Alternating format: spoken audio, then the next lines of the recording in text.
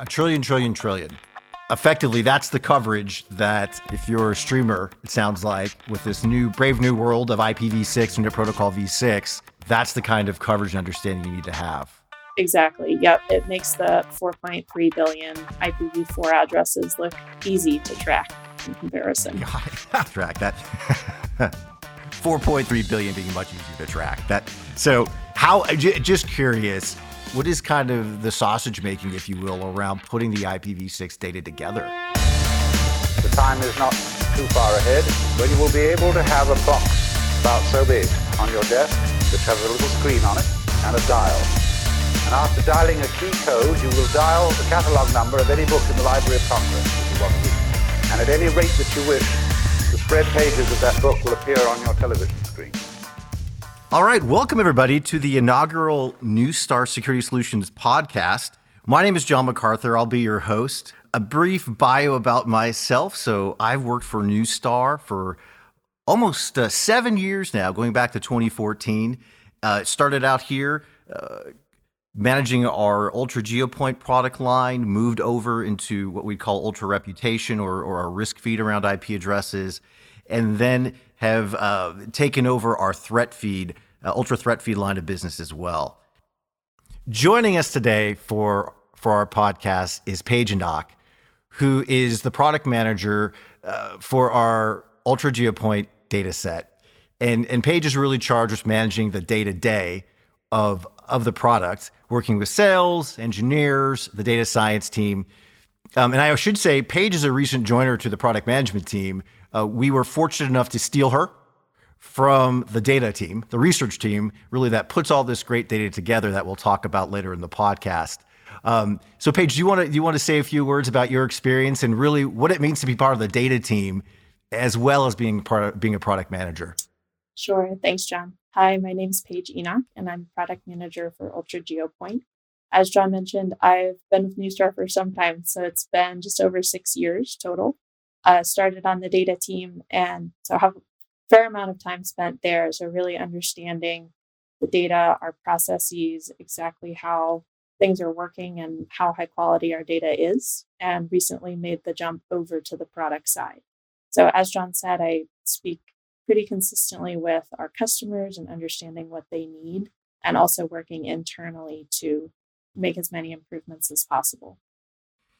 And that leads right into our topic for today, which is really understanding the impact of COVID, the current pandemic, on distribution of online content.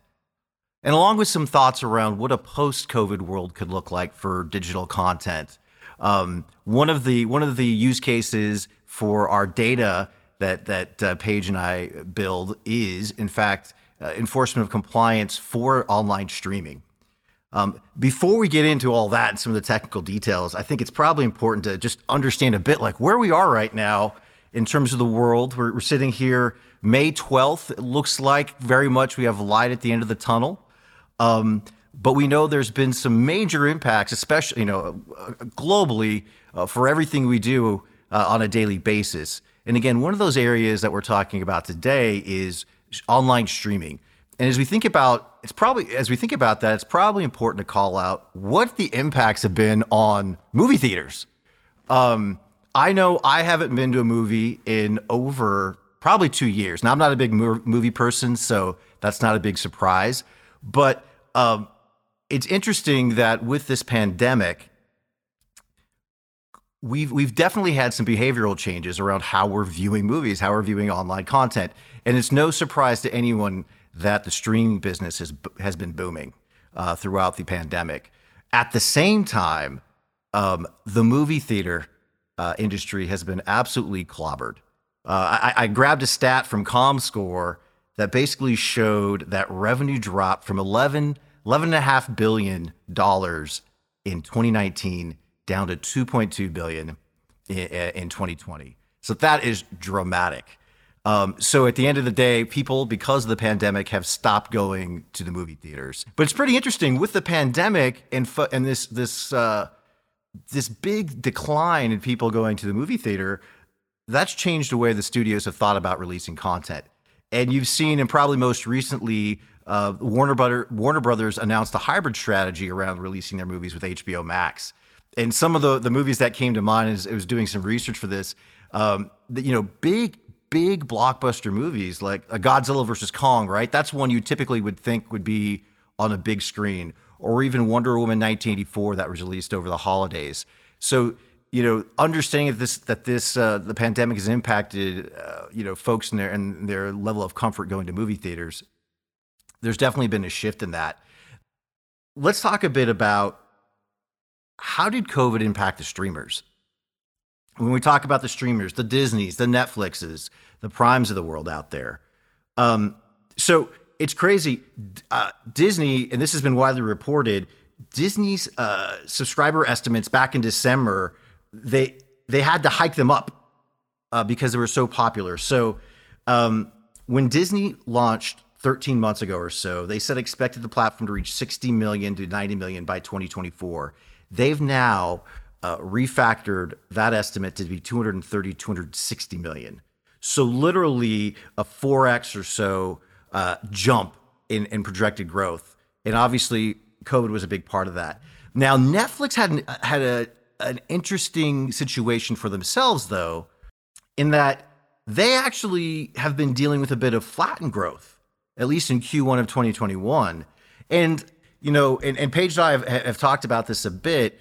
Part of that is probably because, and I think they readily admitted this, that there's been production delays in some of the new content there. And so there just is as much, quote unquote, cool stuff to watch. Although I do, from time to time, I see new releases there that I hadn't heard of.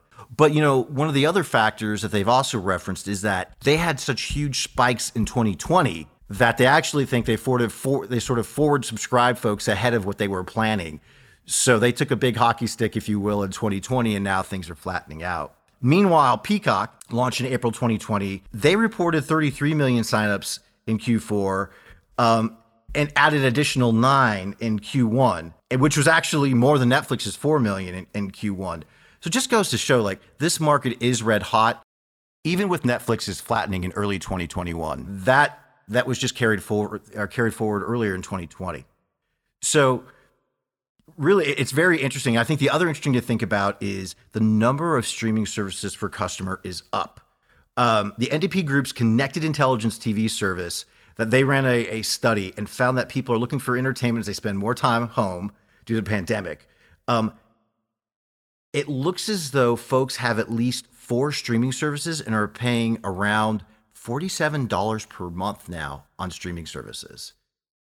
And that's crazy. And, so no surprise that consumption of streaming content is going up. Now, again, that is some of the customers we deal with at Neustar in the Ultra GeoPoint space are in this space. And I guess, Paige, have we seen any sort of similar upticks in the volumes of our streaming customers in terms of them looking up IP addresses and querying our data? Yeah, we've certainly seen an increase in kind of the traffic generated by our largest streaming customers, something like 40%, or an increase of 40% in the last year. And that's, 40%, that is a ton of additional queries. And I should say, these queries are important because, and we'll come to this a bit more later, these queries are used to help streaming companies enforce geo-compliance about where content can be viewed. So I guess, Paige, this is where I'll ask, and I'll have to admit to a few things after, but how many streaming services do you have? Are you using? I think it's something like 6 at the moment. 6. I think I have you beat. I think of the big ones, the Disney Plus, the Amazon Prime, Netflix, HBO Max, Hulu, YouTube TV. I actually say we finally cut the cord here during the pandemic. So, we've like a service like YouTube TV became very attractive to us. I think I have about 7 or 8. And they have, I'm across the board. Some are for movies. And then I think I have at least 3 subscriptions to sports services as well. So for a while there, the only sports going on was like European soccer. So I had to check the box and get ESPN Plus. They were showing, the Italian Soccer League Serie A there. So I think I have you beat. I'm probably right around that $47 a month range. So before we talk a bit more in depth, and I mentioned the use case about how like the data that Paige and I work on help these companies enforce geo-compliance rules. Just curious, Paige, what has been your favorite streaming movie or series you discovered during the pandemic? I think it has to be Ted Lasso on Apple TV. Ted Lasso is fantastic. Jason Sudeikis is, I think, the main star. Yep. Hysterical. I mean, I'm a big soccer football fan. Both my sons play. I love it. It is for those who haven't seen. He's a former football coach from the Midwest of the United States. Yeah, American football. American football, moves to England to coach a Premier League team, and uses all of his funny U.S. sayings, which fall on deaf ears across the pond. I hadn't thought of that because Ted Lasso is definitely one of the favorites we found. Obviously, Apple Plus is one of the ones we subscribe to. I have to admit, and this is a more recent one, I was pleasantly surprised. Well, by two movies, the Godzilla versus Kong, which I thought was fantastic. Paige and I have talked about this. She was not as much of a fan, but that's okay. I have two boys who are big into dinosaurs and big destruction of things. I don't know what else to say. And I think the other also very pleasantly surprised by Mortal Kombat, the movie. Just came out on HBO Max. And for someone who spent a fair majority of his youth in arcades, seeing Mortal Kombat brought to life with more gore and intensity than I think was actually in the video games was really impressive. So I did enjoy that. Ted Lasso is a good one. I would also, again, I'll give a good recommend to Godzilla vs. Kong and Mortal Kombat myself.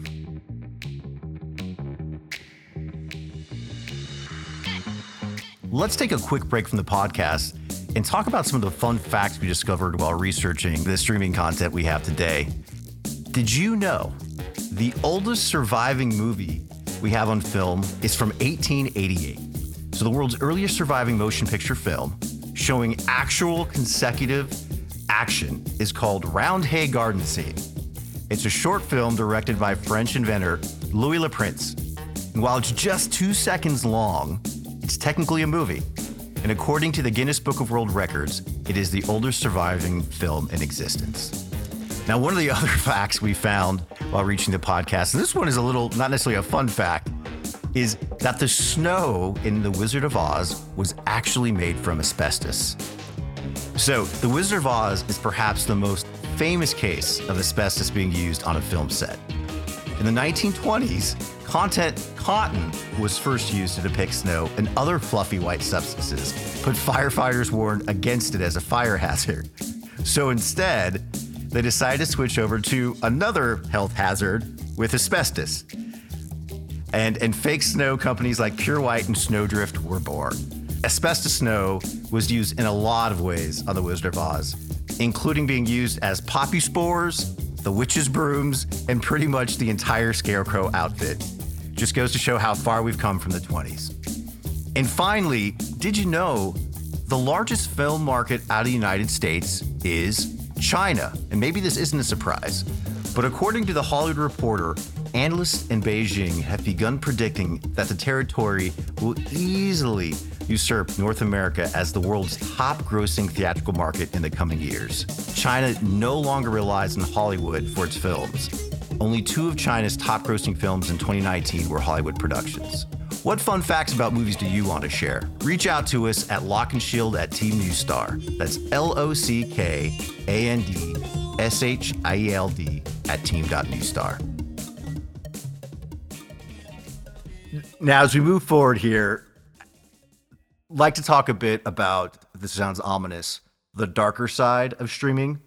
And this is where Paige and I tend to get involved. I've made some allusions and talked about geo-compliance, big words, geo-compliance and content protection.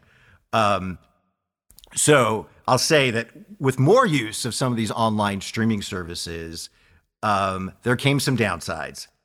And to the point, there's a few different things here that we can talk about. One is password sharing, and there was a recent announcement. I'm sure folks who are maybe Netflix subscribers saw this.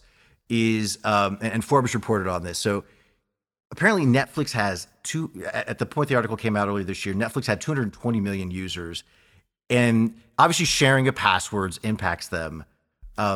They haven't said how many sort of subscribers or connections are suspect, but estimates range from 15 to 30%.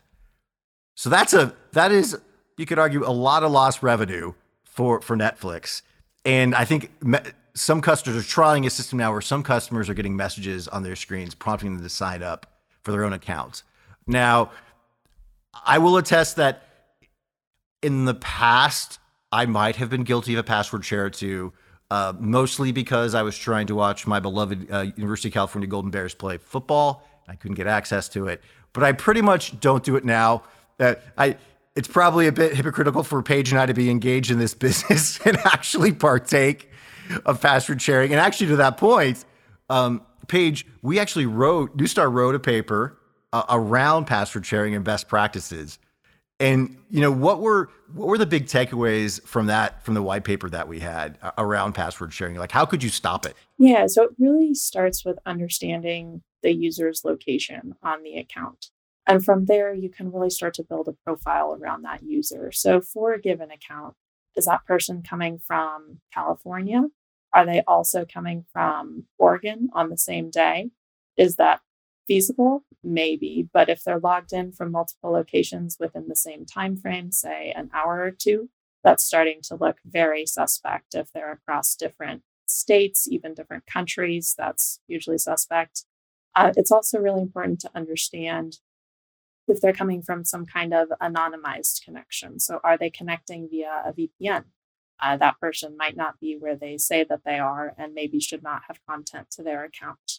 So really understanding user location, building a profile, and then putting in some flags and some understanding about that on your platform. Got it. And that's interesting. You mentioned VPNs. And I think a lot of people, when they think of VPNs, and by the way, we're not here to cast judgment, by the way, good or bad on VPNs. But it's interesting, VPNs in our line of work, again, protect your privacy, and that's incredibly important, and we totally understand that. But one of the use cases for the IPGeo data we provide is around content protection. And one of the things that VPNs are used for, they're used to bypass content protection laws. And Paige, could you describe a bit more about that? Like how, and maybe even what is a VPN at the high level for those who don't know the technical jargon, and then how is it used for getting around content protection? Sure. So just starting with the content protection laws, a lot of content is licensed by geography. So for a certain country, and users in other countries may not have licensed access to that content. So a VPN is one technology that some users have turned to try and access content in another geography.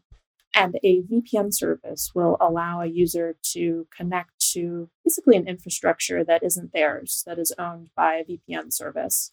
And that infrastructure might be in the country that has the content they're trying to reach. So if I'm in, say, the UK and I want to watch content in the US, a VPN may be one option that I might explore to try and access that content.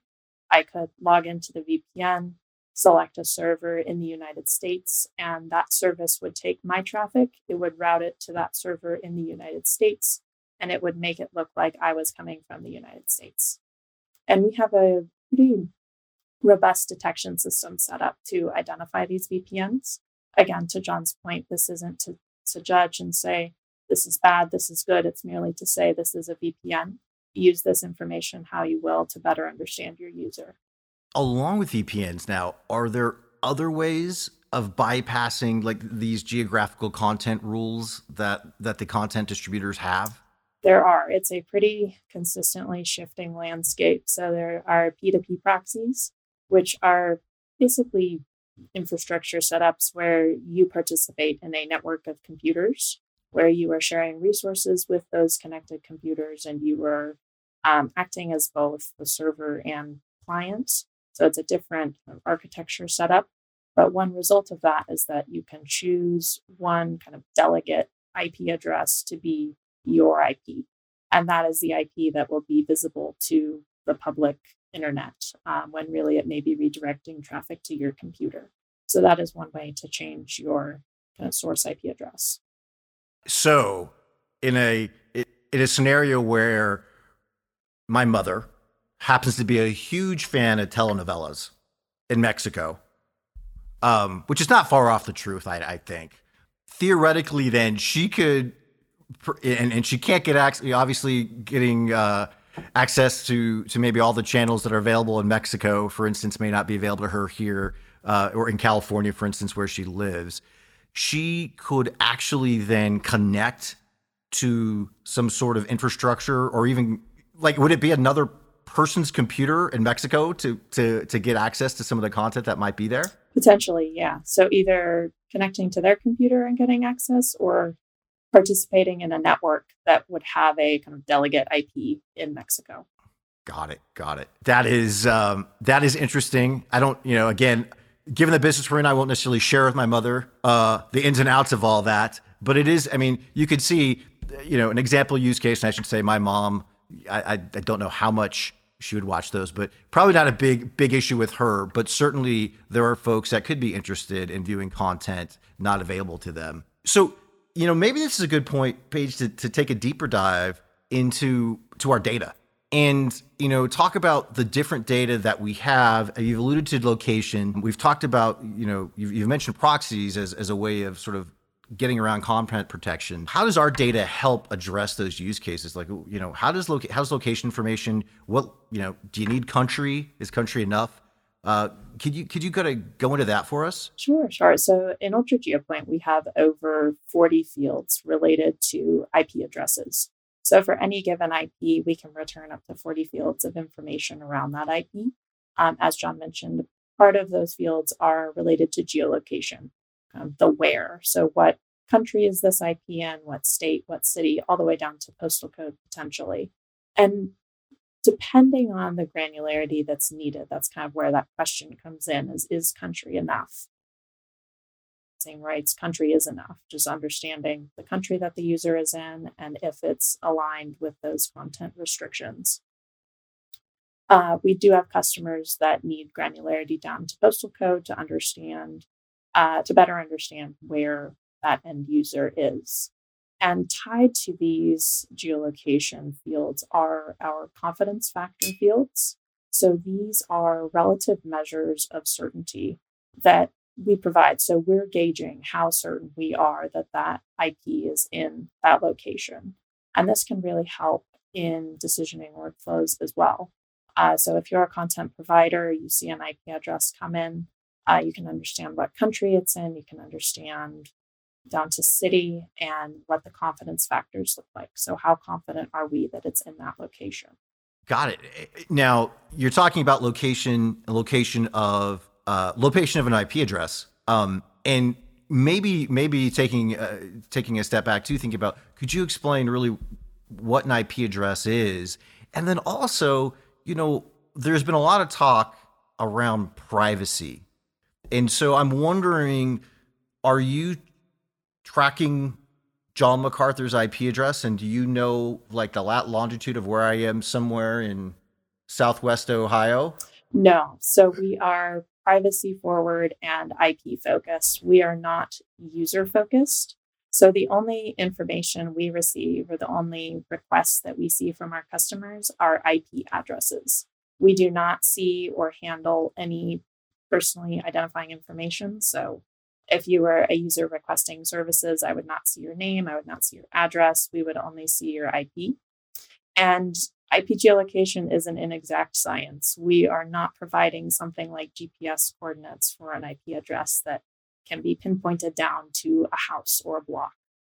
We are We are a relative answer for location. So think 5 miles to 15 miles, somewhere in there, and not to be used for identifying people. Got it. So the data isn't tracking me like the Jason Bourne movies. No. Hey there. Want to take a quick break from the podcast and talk to you about our Ultra GeoPoint database. Are you looking for an easy to integrate IP geo database? Ultra GeoPoint provides powerful IP geolocation and proxy data to help you identify and block fraudulent transactions, deliver OTT and streaming media, ensure compliance, and mitigate security threats. The Ultra GeoPoint data is made available in a few different ways via a RESTful API, an on-premise virtual server, and Flatfile to seamlessly integrate into your application stack. And this summer, we are launching a Splunk technical add-on to allow Splunk users to leverage the insights of Ultra GeoPoint in their security and traffic management use cases. To learn more, please visit home.newstar and navigate to the Security Solutions section. What about some of the other fields of the data? You mentioned 40 attributes. What are the other sort of key fields you would use around, content protection, and any of the other content use cases? Yeah, the other key fields for content and licensing rights, validation, and alignment would be the proxy fields that we referred to earlier. So these are also very tied to location, because if you see a location for an IP address that is a VPN service, we will provide the location answer, but in that case, it might be the server for the VPN address. So our proxy fields can really help you add context to that user's connection and that location. So we provide 4 fields related to anonymizer data. One is the anonymizer status, and I'm using the word anonymizer here as a service or system that will change something about the user's IP address, whether that's location, behavior. Anonymizer would be the industry term for what that IP address is doing. So the anonymizer status in our data indicates if an IP has been detected as an anonymizer. And we really think about these anonymizer IPs as having or being in 2 main categories, public and private. And we think of public IPs as being the proxies that you can Google. They're freely available, and you can say connect to this IP, and you can use that IP as a proxy address. Private IPs are a little bit more specific to a user, meaning there's more effort required. They generally require payment. So VPN services usually have some sort of wall there. So they're account-based, they require payment, and a user will be able to log into that VPN service and use that infrastructure. So those are the 2 main categories that we're thinking about when we think about anonymizers. Tor would also fall under the private category, as would web or CGI. Those have kind of fallen off in recent times, and VPNs are definitely on the rise out of the various anonymizers. So another field that we really reference and use is the proxy last detected date. And this field will tell you when we last saw or identified this IP as an anonymizer. So that can help you really just add context to that IP and that connection and see, this was active or tested positive or was detected a month ago. It's very likely that is still in use and should be treated with suspicion.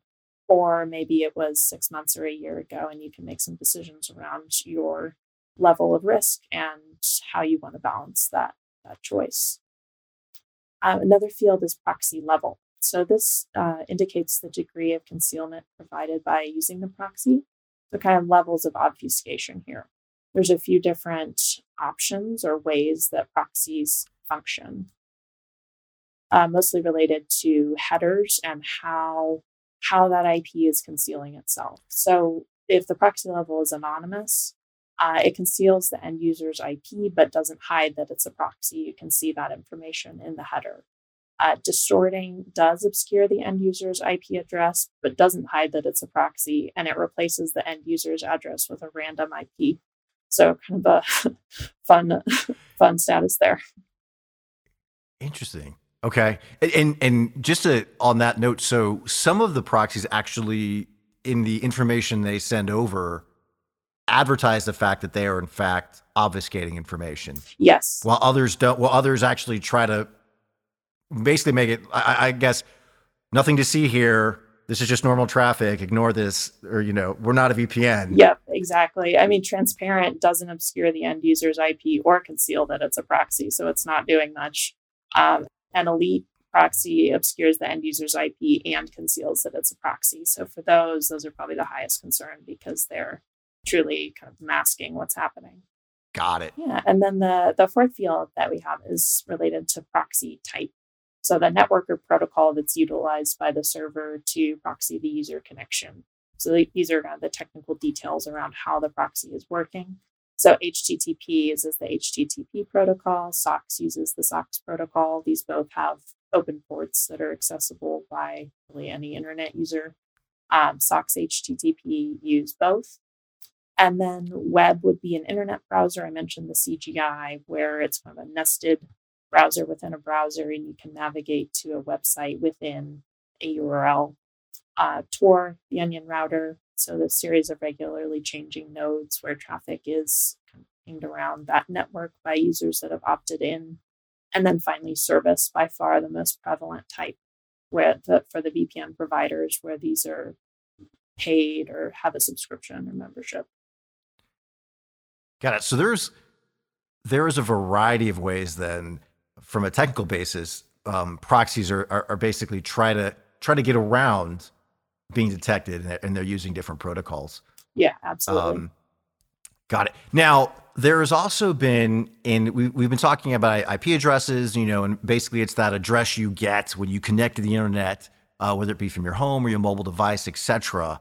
Now, there's been a shift and probably more technical people are in the know on this. We've moved from a world from what we've called IPv4 to IPv6, which I think means Internet Protocol v4 and Internet Protocol v6. Could you talk a bit about, what does that mean in terms of the IPGeo database? Sure. So each user that's connected to the internet, or each device, has what's called an IP address, which is a unique identifier that identifies that device. In IPv4, it's 32-bit, so it's 2 to the 32 as a possible pool of IP addresses, which comes out to something like 4.3 billion possible IPs, somewhere in there. And the problem that we're facing right now, or the issue that we're looking at, is with IPv4 address space exhaustion. So we've actually allocated and effectively used all of the available IPv4 IP addresses. And you'll see kind of headlines once in a while where someone will sell a large block of IP addresses, maybe that they weren't using, for a pretty significant amount of money. So the exhaustion of the IPv4 address space is certainly a real issue, which led to the development of the IPv6 address space. I'm forgetting the date, but it's been around for a long time, but only recently have we really seen it leveraged and start to be used in the wild. So IPv6 is 128-bit, meaning 2 to the 128, which works out to 340 undecillion, or a trillion IP addresses in IPv6. A trillion. Effectively, that's the coverage that, if you're a streamer, it sounds like, with this brave new world of IPv6 and Protocol v6, that's the kind of coverage and understanding you need to have. Exactly. Yep. It makes the 4.3 billion IPv4 addresses look easy to track in comparison. Got it. Track that. 4.3 billion being much easier to track. So just curious, what is kind of the sausage making, if you will, around putting the IPv6 data together? Sure. So Neustar has been offering IPv6 data for several years now, and we've really been developing that data set and focusing on improving our data there. So in the background, we're leveraging many of the same data attributes that we are for the IPv4 data. So everything from trace routes, meaning collecting traces to see where this IP is tracing to, seeing if there are labels in the host names for the routers that we can see and parse out to understand where an IP might be going or located. Leveraging registry information. So who is the IP range allocated to? Who is responsible for managing that range?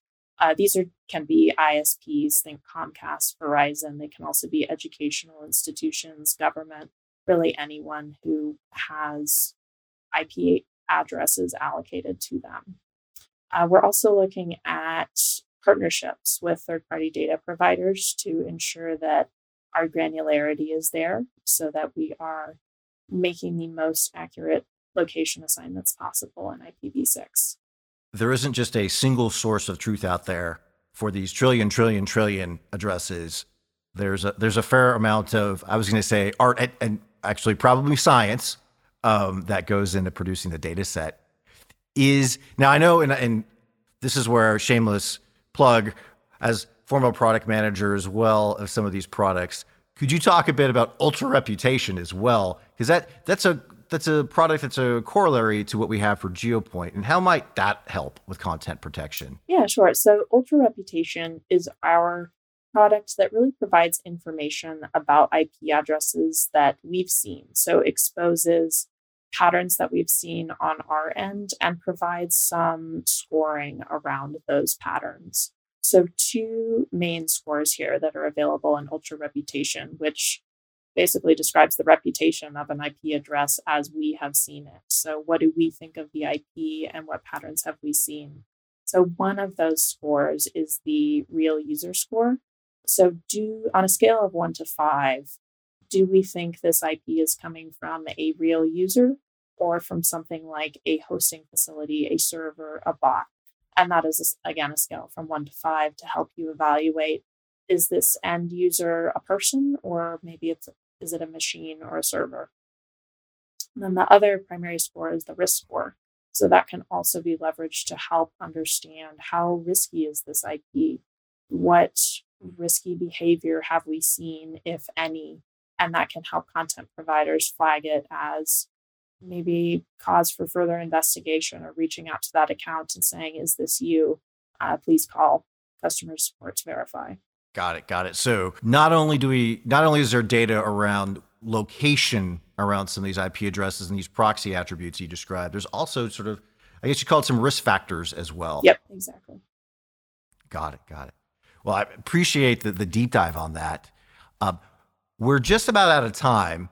So with that, just some parting thoughts really as we think about, here we are, we're May of 2021. We've talked about there's a light at the end of the tunnel.